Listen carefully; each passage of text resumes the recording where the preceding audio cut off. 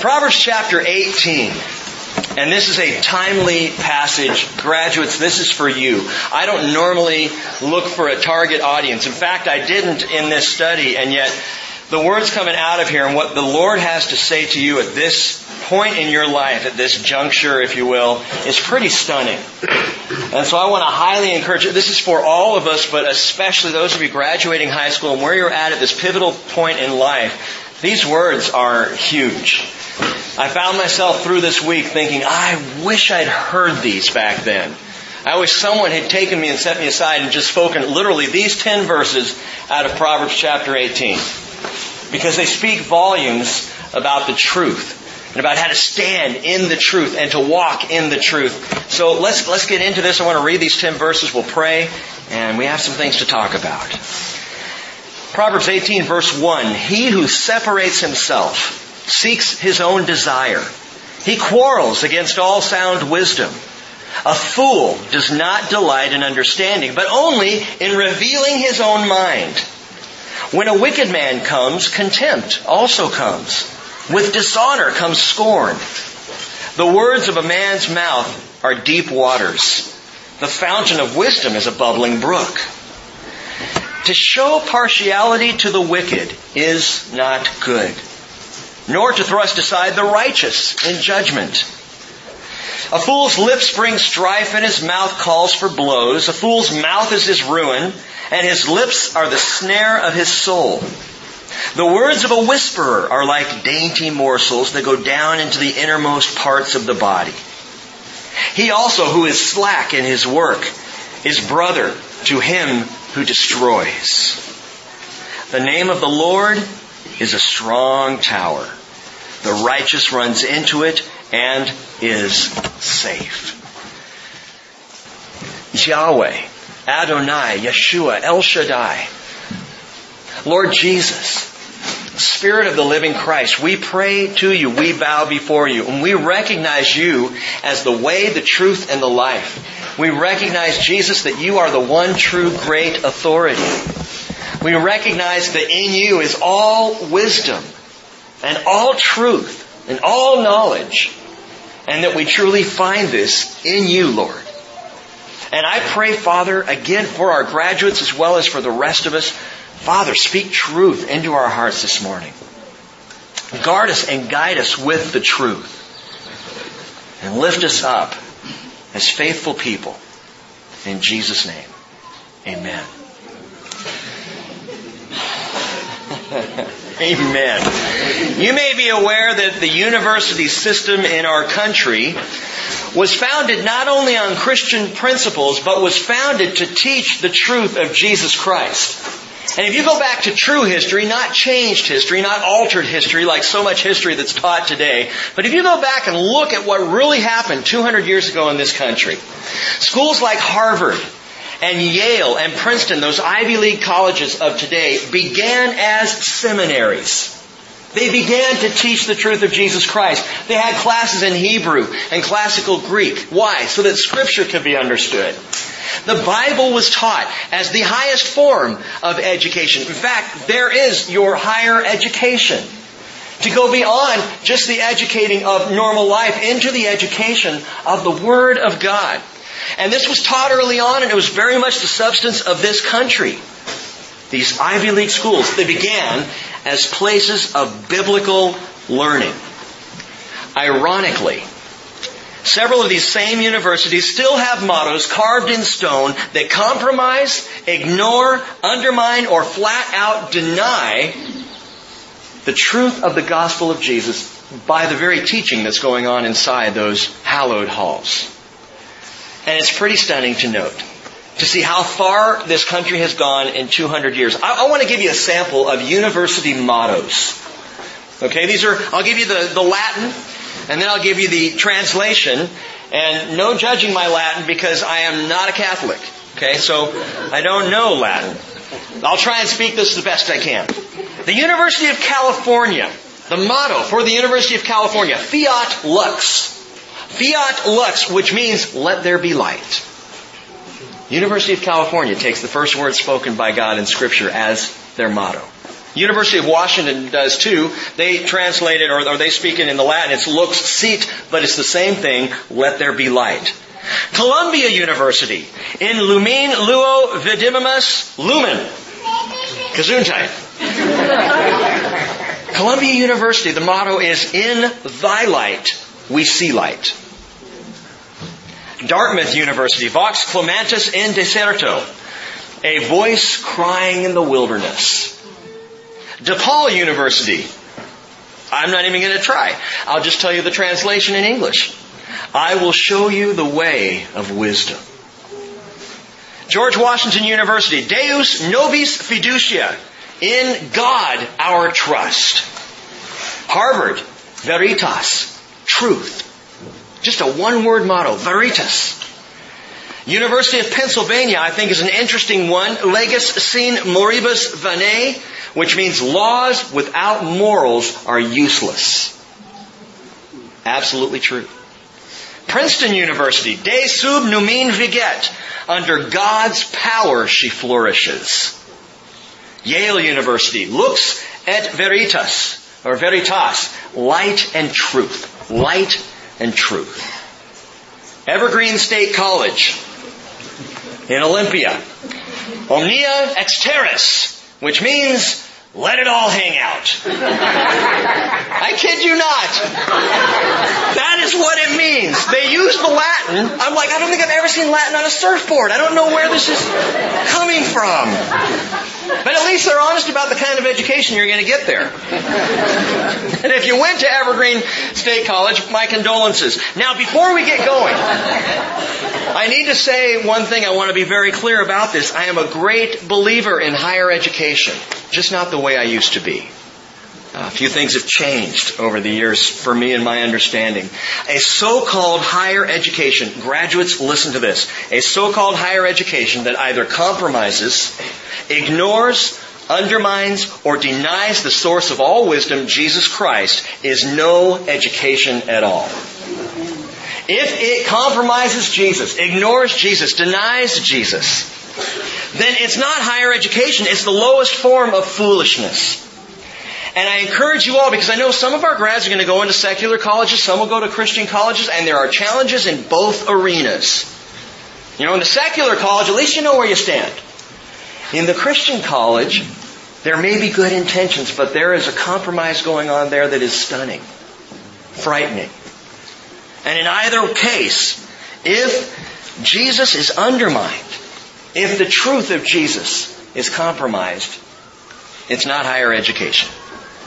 Wednesday night we ran across a verse in chapter 19, verse 27. If you look over there, that's difficult to translate because it could be translated one of two ways. Let me read it to you both ways. Proverbs 19:27 says, "Cease listening, my son, to discipline, and you will stray from the words of knowledge." That's the New American Standard Translation. The King James Version translates it differently, and it's also equally true. "Cease, my son, to hear the instruction that causes to err from words of knowledge." In other words, the New American Standard translates it, don't stop listening to the truth. Don't stop listening to words of knowledge. But the King James says, stop listening to words that cause you to cease from knowledge. Don't listen to things that cause you to err or sin. Both are true. I think about Paul back in his day, and he labored, even back 2,000 years ago, with concern over the worldly constraints that were already set up against the wisdom of Jesus Christ. And Paul said to the church in Colossae, Colossians chapter 2, verse 1, "I want you to know how great a struggle I have on your behalf. And for those who are at Laodicea, and for all those who have not personally seen my face, that their hearts may be encouraged, having been knit together in love. And to all the wealth that comes from the full assurance of understanding in a true knowledge of God's mystery, Christ, in whom are hidden all the treasures of wisdom and knowledge." Get that. Make sure you hold on to that fact. In Christ are hidden all the treasures of wisdom and knowledge. There is no wisdom, no knowledge that doesn't come from Jesus Christ. He has it all. And I share Paul's concern greater now in my life than I ever have. Partially, I'm sure, because I have two kids facing a Laodicean society. Laodicea, the lukewarm church in the book of Revelation. And that's our society, and it tends to be our Christian colleges and universities around. Just kind of this namby-pamby approach to Scripture and the truth. This broad-mindedness that concerns me. Oh, you don't think we should be broad-minded? No, I think we should be narrow-minded people. Because narrow is the way, Jesus said. Narrow is the path to salvation. And those who find it are few. I don't mean being narrow-minded like closed-minded and dumb, okay? But we have a challenge before us. I see our children coming through the bridge now. We've been here long enough to see, kids raised up and heading out many times. And I watch them going off to secular campuses and Christian campuses. And I have now seen what has happened many times to many kids. And it really concerns me. Because the teaching going on there is an undermining of truth that's happening all around us, gang. I see our kids heading out into the murky waters of the world. And I need you all to know, graduates, there is nothing murky about Jesus. There's nothing murky about Him. He is always clear. He is always understandable. He is always true. You can count on Him. If you have professors, if you have friends, if you have people around you saying all manner of weird things, you're trying to figure out, what do I believe? What do I believe? Man, hang on to Jesus, because Jesus is always true. And He is always knowledge, and He is always wisdom. And if you cling to Him, you're going to make it through the next season of your life. The Bible tells us the Word became flesh and dwelt among us. We saw His glory as of the only begotten from the Father, full of grace and truth. That's Jesus, John 1:14. John 1:17, for the law was given through Moses. Grace and truth were realized through Jesus Christ. See that? Grace and truth, the perfect balance. Grace, compassion, love, and truth, righteousness, absolutes. He's both. Jesus said, this is the judgment, John chapter 3, verse 19, that the light has come into the world, and men loved darkness rather than the light, for their deeds were evil. But he who practices the truth comes to the light, so that his deeds may be manifested as having been wrought in God. It's Yale's lux et veritas, light and truth. Light and truth is Jesus. You're not going to find light and truth outside of Jesus Christ. You're going to find confusion and loss and disappointment and sorrow. Darkness, but not light and truth. Jesus said in John 14:6, I am the truth. And I love that about Jesus. He left us no other option. Jesus didn't say, I'm part of the truth. He didn't say, I'm a way to the Father. He didn't say, I have life and so can you if you act like me. He said, I am the way, I am the truth, I am the life. It's me. Be certain about that. If you choose to say, I don't really want the Christian thing, but I think Jesus is cool, He doesn't leave you the option. You either receive Him and accept Him and follow Him as Lord and Savior, or reject Him outright because He's a lunatic or a liar, because He absolutely claimed it is all about me. That's what freaked out the Jewish people. That's why they crucified Him. Because He kept saying it's all about me. And they said, you're making yourself equal to God. And He did not deny it. I am the truth. Even the uneducated fisherman from Galilee, Peter, understood this. When everybody was leaving Jesus because He spoke some hard things, some difficult truths, Peter said in John 6:68, Lord, to whom shall we go? You have the words of eternal life. And he was right on. Now, all that said, we're going to take a different approach to our study this morning in Proverbs. We've been taking one proverb a week and just digging in and looking at one on Sunday mornings. We're going to look at 10. All 10 of these, the first 10 verses of chapter 18, because as I read through this over the last week or so, reading through it, looking at it, I thought, wow, this is like the perfect teaching for graduates. This is the perfect teaching for our students. It's the perfect teaching actually for anyone who has any concern for walking and living in the truth. And we're going to consider something this morning, something that I saw arise in these scriptures, and that's two towers. Two towers. The two towers are, number one, the strong tower of the name of the Lord. Look at verse 10. The name of the Lord is a strong tower. The righteous runs into it and is safe. Some of our grads are going on to college, secular and some Christian. Some are going right to work. Others are planning mission work. Some interesting things are before them. Graduates, wherever you go, remember this. The name of the Lord is a strong tower. And it really doesn't matter how tough life gets, you can always run to the strong tower of the name of the Lord. We'll come back to that. Because there's another tower I want you to see this morning. It's a tower that appears beautiful, it's thought-provoking, and though it's man-made, it boasts intellectualism and wisdom, and it is the ivory tower of academia. Let's read verse 1. He who separates himself seeks his own desire. He quarrels against all sound wisdom. A fool does not delight in understanding, but only in revealing his own mind. It's been said, a fool has a closed mind and an open mouth.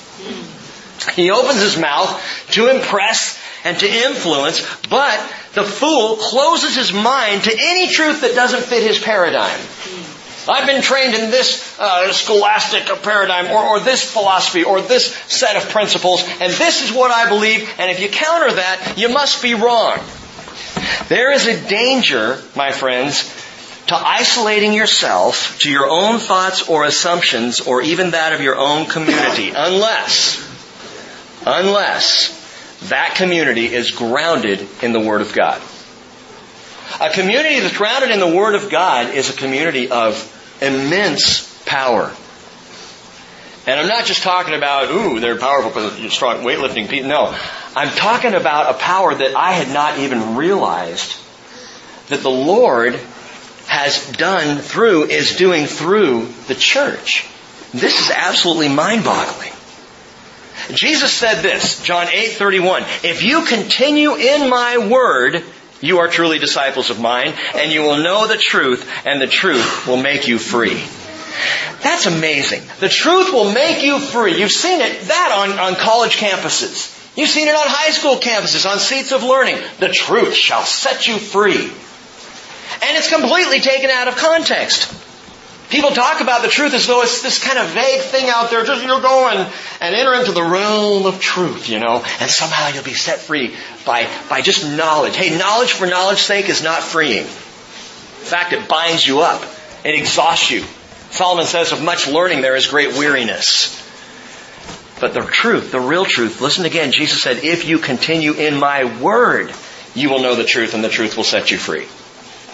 People trying to find the truth outside of or away from or apart from God's Word are not going to be set free. So if you continue in my Word. And here's the thing. God has chosen the church to be a people who are in His Word. A truth that many churches are forgetting today. And it concerns me greatly.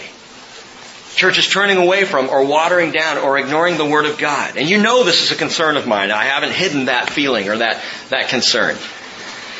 But God chose the church, led by His Holy Spirit, to be the vehicle for the delivery of His Word to this world. But listen, not just to this world. And this is the stunning truth. You want a mind bender? The wisdom of the Word of God that we as a people have been called to share is not just for planet Earth. Okay, Rick. Where are you going? Ephesians chapter 3 verse 8, Paul says, to me, the very least of all saints, this grace was given, to preach to the Gentiles the unfathomable riches of Christ, and to bring to light what is the administration of the mystery which for ages has been hidden in God who created all things, so that the manifold wisdom of God might now be made known through the church to the rulers and the authorities in the heavenly places. That is so cool. That means as we live out and walk out the word of truth, the heavenly rulers are learning something. Oh, not God, but principalities and spirits in the heavenly places, in the heavenly realms, through the church, are learning of this vast, amazing, wonderful truth of Jesus Christ, that He is all wisdom and knowledge. But if the church is not teaching the Word, if we are not a people who are grounded in the Word of God, how then are we supposed to fulfill this calling, this mission? A fool may open his mind, or actually may open his mouth and close his mind. A fool may do that, but you cannot stop the advance of the Word of God. God will do it. In fact, we're told the Word of God is not imprisoned. 2 Timothy 2:9. We're told in Psalm 19, the heavens are declaring of the glory of God, and their expanse is declaring the work of His hands. Day to day pours forth speech, and night to night reveals knowledge. But in this foolish, rebellious, spouting world, there is great resistance to true knowledge. Look at verse 3. When a wicked man comes, contempt also comes. Note that. And with dishonor comes scorn. Now, speaking of the ivory tower of academia, I have seen and heard this particular proverb played out many, many times by professors who would seek to destabilize Christian faith, close minds and hearts to the will and the wisdom of God. Listen to the verse again. When a wicked man comes, contempt also comes, and with dishonor comes scorn. And this explains something to me. Now again, understand, I was trained in both Christian and secular university settings. My undergrad was in a Christian school. My graduate work was in Cal State Fullerton University in Southern California. My oldest kids are pursuing college degrees as well. And I hope my younger ones will. But I don't want them to go in untrained, unprepared, or unguarded. I want them to know what they're walking into and be ready to answer. Students, listen. And those of you who are even in college right now, listen. Just because some older, seemingly wiser, seemingly learned professor appears to have the answers, if those answers undermine Jesus and the Word of God, it is foolishness. Something's wrong. They are not teaching the truth. And you can be certain of that. And it's amazing. Note the revealing progression in this proverb. Wickedness leads to contempt, leads to dishonor, leads to scorn. So when you see that learned, highly educated man with many, many letters after his name standing up before you and saying certain things and scornful or mocking of Christianity and the Bible, there's a root to that. There's a root from which that scorn is derived. Scorn coming from dishonor, coming from contempt, which is born out of wickedness. I think it'd be amazing if a college student, if the professor was just ripping on Christianity, just going after it, tearing it down, trying to undermine, and a student would raise their hand and say, I just have one question. What's going on in your sin life? Because you know what the Bible tells us? The scorn against Christianity comes directly from sin. It comes out of wickedness. It comes from someone who is in their life sinful, and because of that, they're going to scorn what highlights that very problem in their life. And that's what the proverb is telling us. Christian students can find themselves backed into corners by the confusion of a professor's uber-intellectual questions. But the real question, the root question should be, why is this professor so anti-Jesus? Why is he so anti-biblical? Why is there so much scorn for the truth? It's because when wicked man comes, contempt comes also. Now, I don't just mean to pick on professors, because in this whole setting, it could be anyone. It could be a roommate. It could be a friend. It could be a coworker. But here's the thing. The Bible says the root of all scorn is self-justifying wickedness. That's where it is. Keep your finger there and flip over to Romans chapter 1. Romans chapter 1. Paul addresses this directly. Verse 18. Watch this. For the wrath of God, yes, there is a wrath of God. I know there are churches that would teach otherwise. I was in one yesterday. For the wrath of God, I wasn't in there worshiping. I was there for a memorial service, and I won't get into it. But there were aspects of I'll tell you this much, there were aspects of the memorial that were precious. But it was a very interesting setting that began with a prayer to our Father, Mother, God. I was sitting there and I just...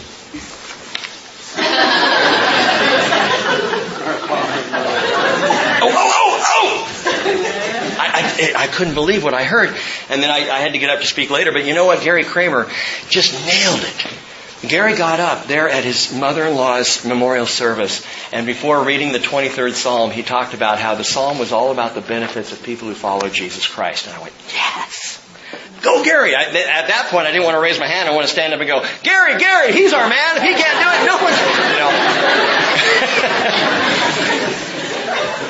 I'll have more to say about that in a minute. Anyway, so Paul is writing about this attitude, this scorn. The wrath of God is revealed from heaven against all ungodliness and unrighteousness of men who suppress the truth in unrighteousness.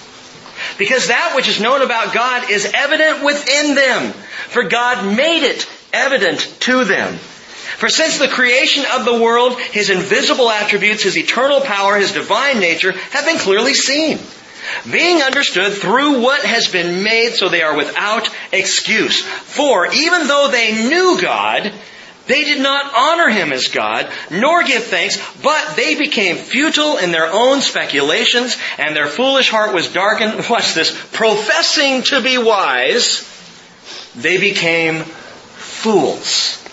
What is Paul saying? First off, everybody knows there's a God. Everybody knows. And you might be sitting here, perhaps you came as a friend this morning, or you're visiting the church for whatever reason. There may be someone sitting here this morning, I don't know, who's saying, yeah, I don't really believe in God. Yes, you do. Yes, you do. You know. You know that you know. We know it by creation, Paul says. If you will look around honestly at creation, you cannot deny the hand of intelligent design in creation around us. You can't deny that unless you're lying to yourself or being deceptive to yourself. So we know it by creation, but we also know it by conscience. What are you talking about? Atheists will often say, I can't believe in a God who would allow so much injustice. The very first question to respond to that is, where'd you get the idea of justice? How did you come up with justice and injustice on your own? Did you think of that? Because the animals don't. You know, when was the last time you saw a tiger weeping over his last prey? I wish I didn't have to do this. I'm so sorry, cute bunny. I'm so sorry. I just feel terrible. Oh, the guilt, the shame. You don't see this kind of thing. Because the animal kingdom doesn't have a clue. But humanity, gang, we have this conscience. We have this sense of right and wrong. C.S. Lewis asked the question, where does that come from? God has put that in us, given us a conscience of truth and deception, of lies, of right versus wrong, of good versus evil, of justice versus injustice. And C.S. Lewis says, a man does not call a line straight unless he has some idea of a crooked line. You can't call out injustice. You can't shake a fist at a God that you don't, which is ironic. You don't believe in God, but you say you're angry with Him. You can't deny a God because of injustice in the world, because if you believe in injustice, then you're already into the realm of conscience, and that is not human originated. That's something that God has given us. Creation and conscience. And be it on the college campus or in the halls of government, or in the workplace or the home or even the church, gang, when we suppress truth, we're doing it to justify wickedness. The suppression of truth is to justify my sin. Or to ignore the truth is to allow myself to walk in my sin without having to think it through or feel it through. The truth is, this is not an intellectual debate. It is a moral issue.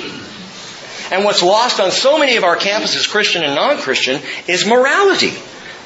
No, we've got to keep morality out of this and just deal with the truth. You can't do that.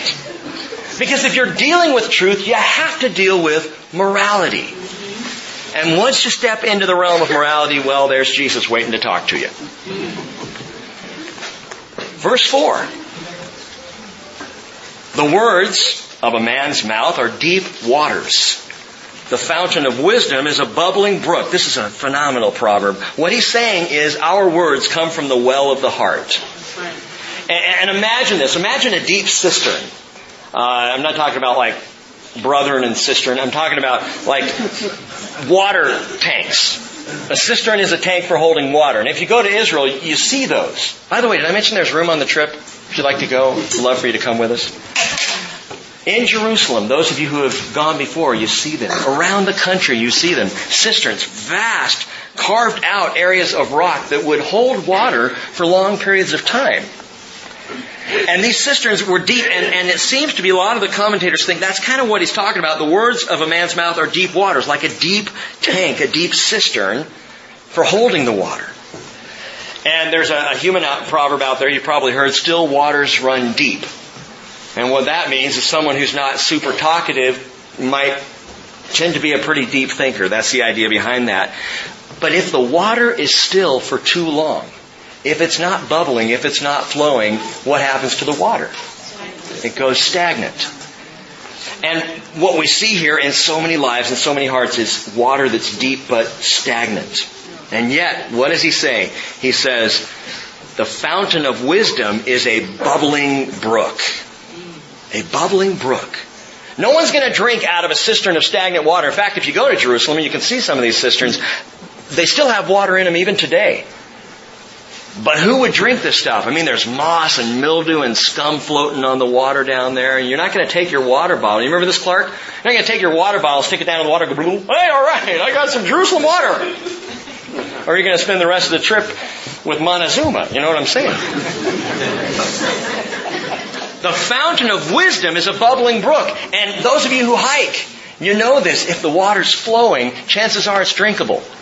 You know, if it's bubbling, if it's moving, if it's a dead area, stagnant, be careful. Don't drink that stuff. The well of wisdom is like that. A fountain bubbling up fresh. You remember what Jesus said? John 7:37, if anyone is thirsty, let him come to me and drink. He who believes in me, as the Scripture has said, from his innermost being will flow rivers of living water. Now, side note, you Bible students, listen closely to this. Jesus says, as the Scripture said, from his innermost being will flow rivers of living water. So Jesus is quoting Scripture there. What Scripture? You know, in the whole Bible, there's only two possibilities of what Jesus might be quoting or at least referring to there. The first is in Isaiah 44, verse 3, which says, I will pour out water on the thirsty land and streams on the dry ground. I will pour out my Spirit on your offspring and my blessing on your descendants. That's one option. The other option is right here, Proverbs 18, verse 4. The fountain of wisdom is a bubbling brook. And the reason why this is a possibility is that word for bubbling in verse 4. It's the Hebrew word nabah, and it means flowing.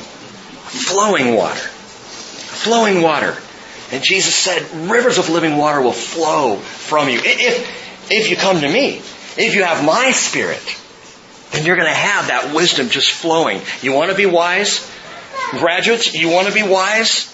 Get in and stay in the flow of the Spirit of Jesus Christ. And you will be wise. And your professors will be confounded.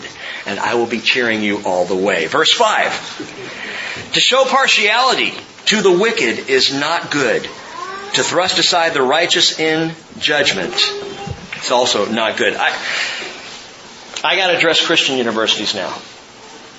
Because the biggest concern right now is not only with our culture or our society, but it's a growing number of Christian schools and churches that are doing exactly what we're warned against in verse 5. Listen again. To show partiality to the wicked is not good, nor to thrust aside the righteous in judgment.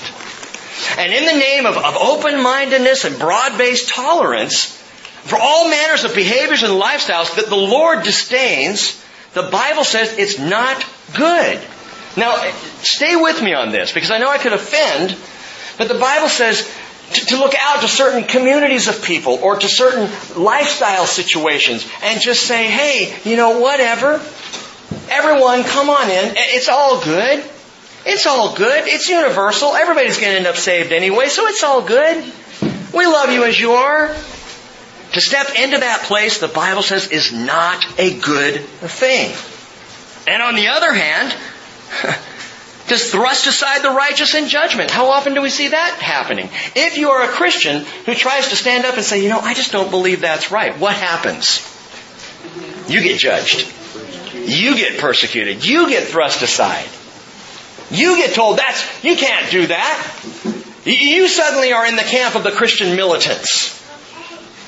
How many saw that on the news this last week? Congresswoman who was in the hearings for radical Islam and militant Islam, and she said, well, what about Christian militants? You know, those who won't allow a woman a right to choose. You know, what? Christian militants. Interesting. We're back to moral absolutes versus personal lifestyles. And there are moral absolutes. And there are colleges that are struggling with fact. I won't name Whitworth because my daughter goes there. Sorry, honey. Whitworth's dealing right now with a challenging situation. They're trying to figure out where to go. Many Christian colleges have had the influence of homosexuality on the campus and having to deal with, do we hire homosexual professors at a Christian university? What do we do when that comes down the pike? And it's happening because more and more we have homosexual activist professors who are seeking employment at Christian universities. And when they don't get hired, they make a big stink about it and they go to court and say, it's all a big deal. And so right now, and Clark is on the board there, and I hope I'm not saying more than I should be saying. Is this okay? Okay, we're just going to tell the truth here. Clark's on the board there, and right now Whitworth's dealing with what do we do when this comes up? It hasn't, but what do we do when it does? How do we deal with this? How do we face this kind of thing? And Hannah knows, and we've talked about this on campus. It's a big discussion. How do we deal with the homosexual community when we know what the Bible has to say about homosexuality and the biblical absolutes? What do you do? And you know the old saying, if you're not a liberal when you're young, you have no heart. If you're not a conservative when you're old, you have no brain. Remember that? It's not a verse out of the Bible, so you can weigh that and decide if you agree or not. But here's the question. Here's the question. Let's just deal with this right up front. Because even yesterday I was in a place at the memorial service at the Center for Spiritual Living in Mount Vernon. The Center for Spiritual Living. And I went in there knowing, and Leslie called me. In fact, I thank you so much for calling me to come and do that. But she called me up and she left a message saying, would you come speak at my mom's memorial service? And I was thinking, yeah, sure. It's at the Center for Spiritual Living. I went, the what?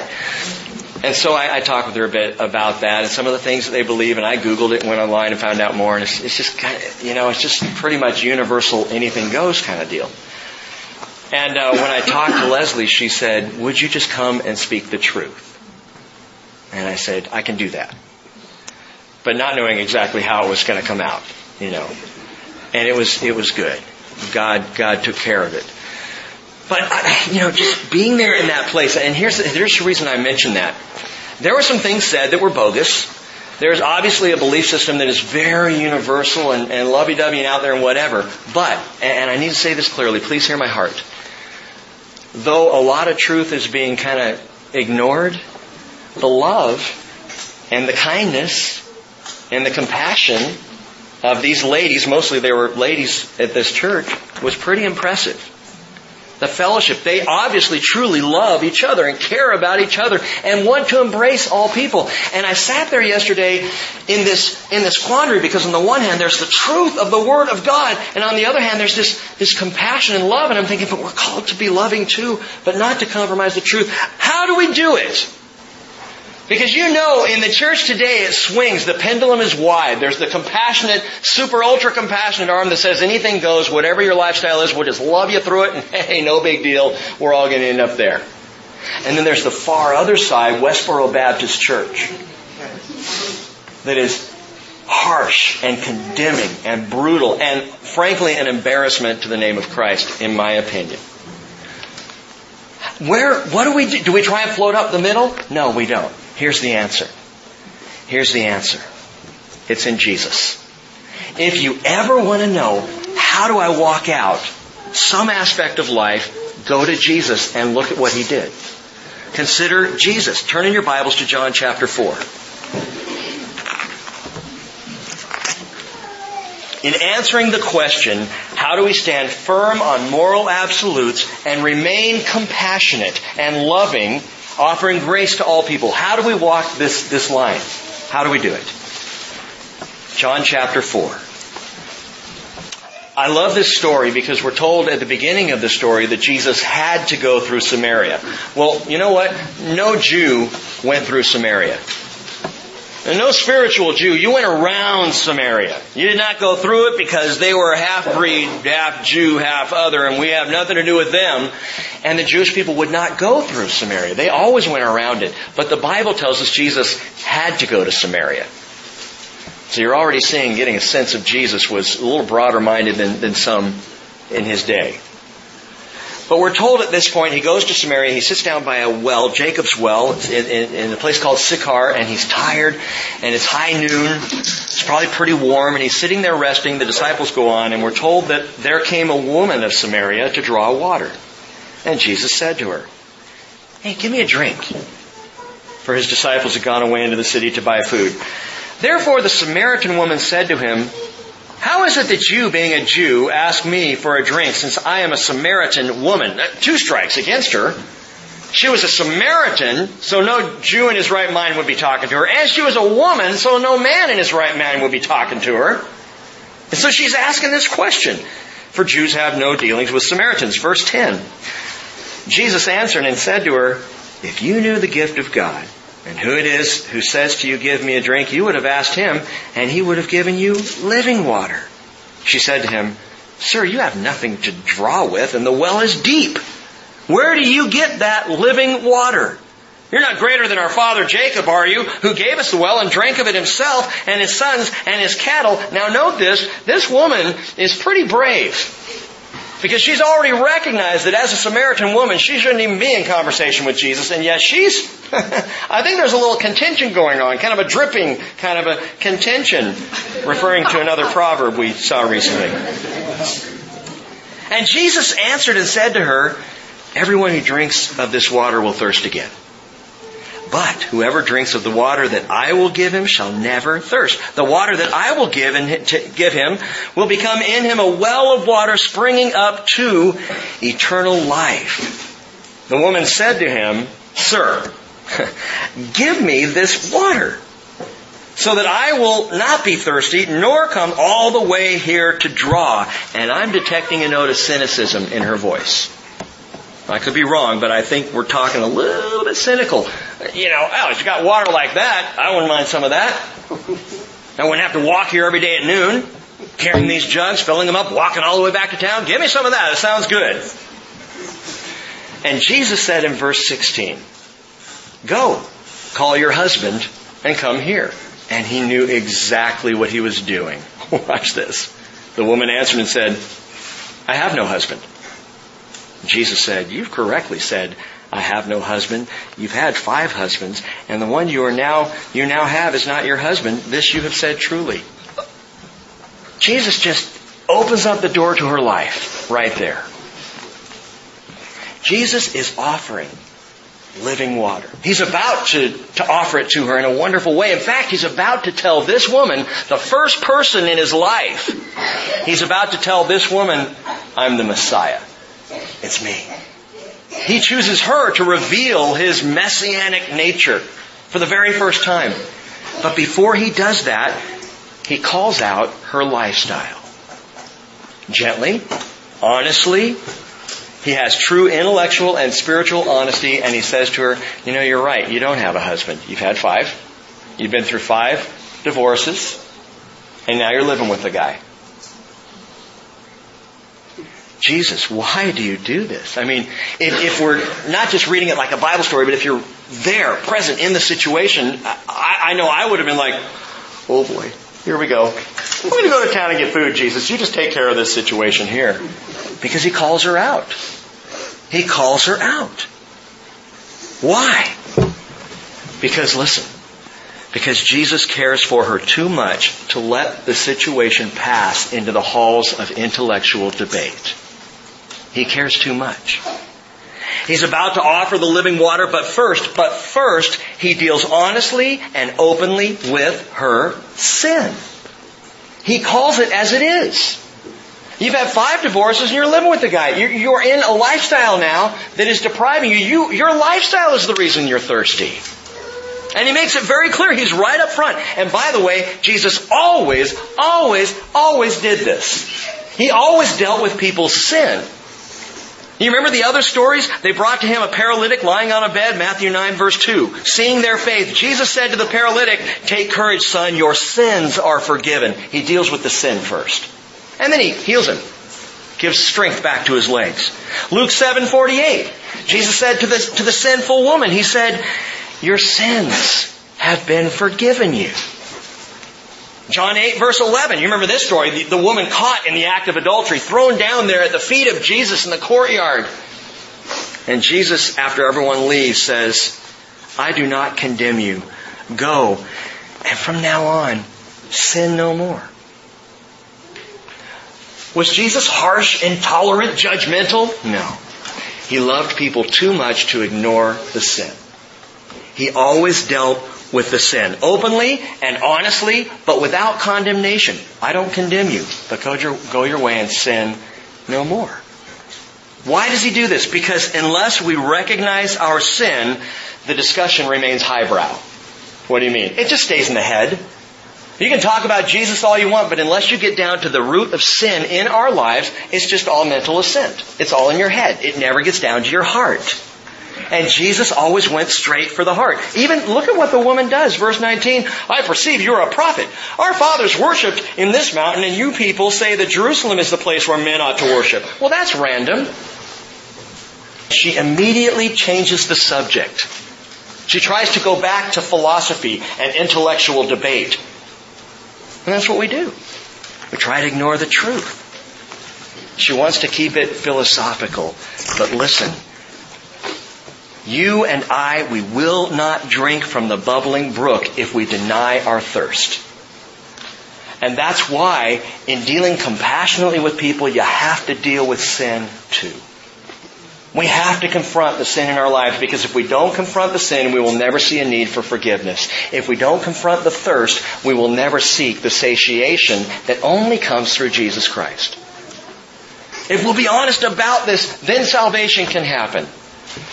If not, dehydration to the point of death happens, and I'm talking about eternal death, the second death, and that's the real issue. Not does someone have the right to express their lifestyle however they want. Hey, you can do that for the short time you're on this earth, and then you're facing the second death. Or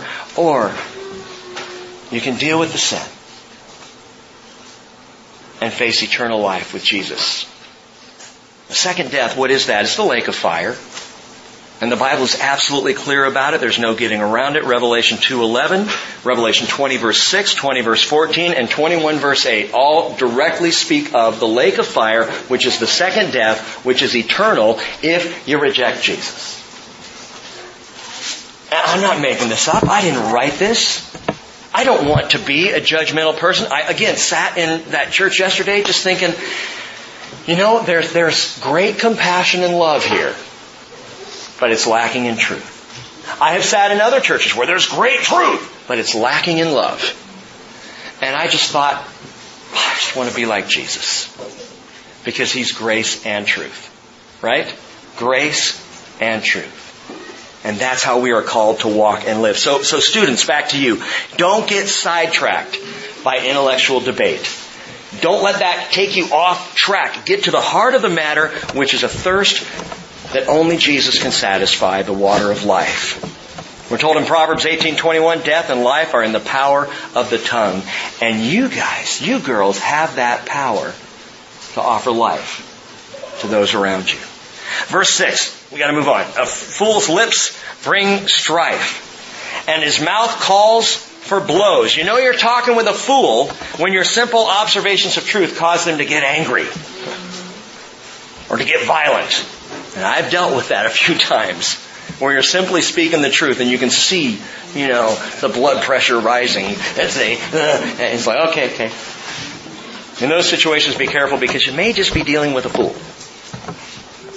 It's amazing how defensive people can immediately get when you step off the intellectual plane and into the reality plane of sin and our need for salvation, and talking about heaven and hell and these true realities. Verse 7, a fool's mouth is his ruin, and his lips are the snare of his soul. And I remember being in college, my friends and I would sit around and we'd philosophize, and I loved it because it made me feel so smart. It made me feel so intellectual. and so higher than and so wise and so blah, blah, blah. You know what Solomon says? Ecclesiastes 10 verse 12. Words from the mouth of a wise man are gracious while the lips of a fool consume him. The beginning of his talking is folly, and the end of it is wicked madness. Yet the fool multiplies his words. And not wanting to be a fool, let's just move right on to the next verse quickly. The words of a whisperer are like dainty morsels. They go down into the innermost parts of the body. And you might say, oh, okay, that's dealing with gossip. It's more than that. And staying in the context of what we're seeing here, of the application in these verses, it's interesting that this fits right in with the rest. The words of a whisperer are like dainty morsels. Whisperer in the Hebrew is a word that is often translated talebearer. And so people think, oh, it's talking about gossip. But it's more. A whisperer, this word also means to express discontent in low tones. Your Christian faith is kind of flimsy, isn't it? It's not really grounded in scientific truth, is it? Did the Lord say to you that you couldn't eat of every tree of the garden? The words of a whisperer. And what happens oftentimes, especially in the college setting, is a professor who seems so learned and so wise will speak these words and students will just go, oh yeah, that tastes good. I'll have a little more. Dainty morsels until it gets down to the belly and starts to go sour. It's not just gossip, it's words that undermine truth, that are whispered, they're alluring, they sound tasty, they go down literally into the chambers of the belly, but they don't go down to enrich your life, they go down to spoil. Paul said in 2 Timothy 2:16, avoid worldly and empty chatter, for it will lead to further ungodliness. And their talk will spread like gangrene. Anyone here have gangrene? You know how you know? It's the person who raises their arm but doesn't have a hand. Because when you get gangrene in an aspect of your body, once the gangrene sets in, there's only one thing you can do.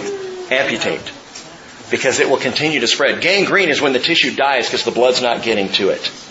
I mean, we talked about this last week, and there's a picture of the blood of Christ. When the blood of Christ doesn't get to me and wash me and cleanse me, I start to die. And Paul says, dainty words like this, words spoken, worldly and empty chatter will spread in you and start to cause you to die. Well, how do you know when dainty morsels are actual dangerous dining? How do you know to avoid these words that are whispered? Paul already said how. In 2 Timothy 2:15, right before this, he said, be diligent to present yourself approved to God as a workman who does not need to be ashamed, accurately handling the word of truth. And the reality is, if I am filling up on this word, then the dainty morsels are not going to seem so dainty. You're going to recognize the rot in them, even as they come along. That's why I prayed, graduates, I hope these Bibles of yours are absolutely worn out, and not in a decade. I hope in the next year. I hope in the next 2 years that your Bible will be so used up and written in and highlighted and bent and used that it's thrashed. I would love, I'll tell you what. I'm going to make a promise to you graduates.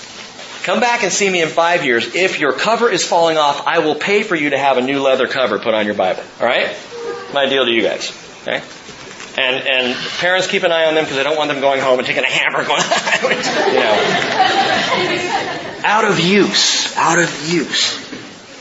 Be diligent to present yourself approved, a workman to God who does not need to be ashamed, accurately handling the word of truth. And the only way to accurately handle the word of truth is to handle the word of truth. If I'm filling up on the truth, these dainty morsels are not so enticing. If I'm surrounded by friends or professors or teachers or pastors or anybody who are speaking words into my life, the real question is, are they God's words?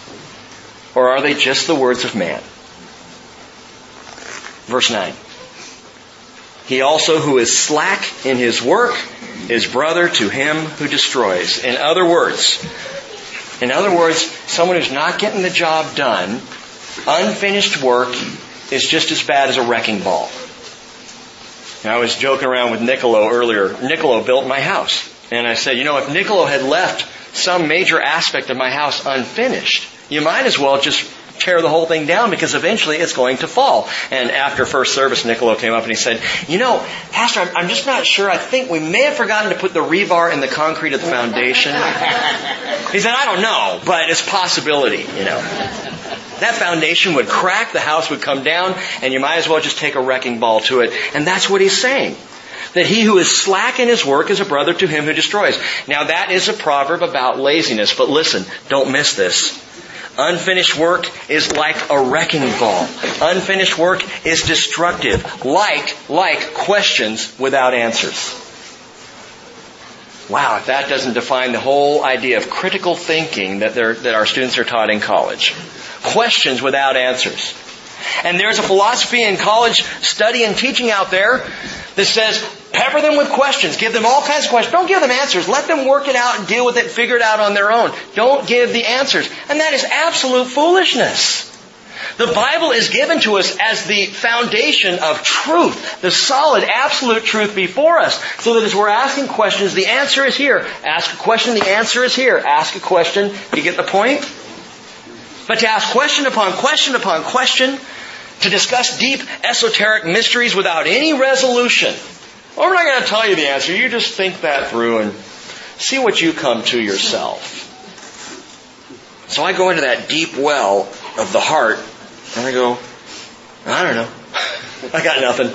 It's deep. Nothing in there. But here, they're absolutes. Question, answer. Aren't you thankful that God didn't leave things unresolved for us? Yeah. I mean, how does the Bible end? With the revelation of Jesus. The Bible's not end with a cliffhanger, and then Jesus and the apostles, to be continued.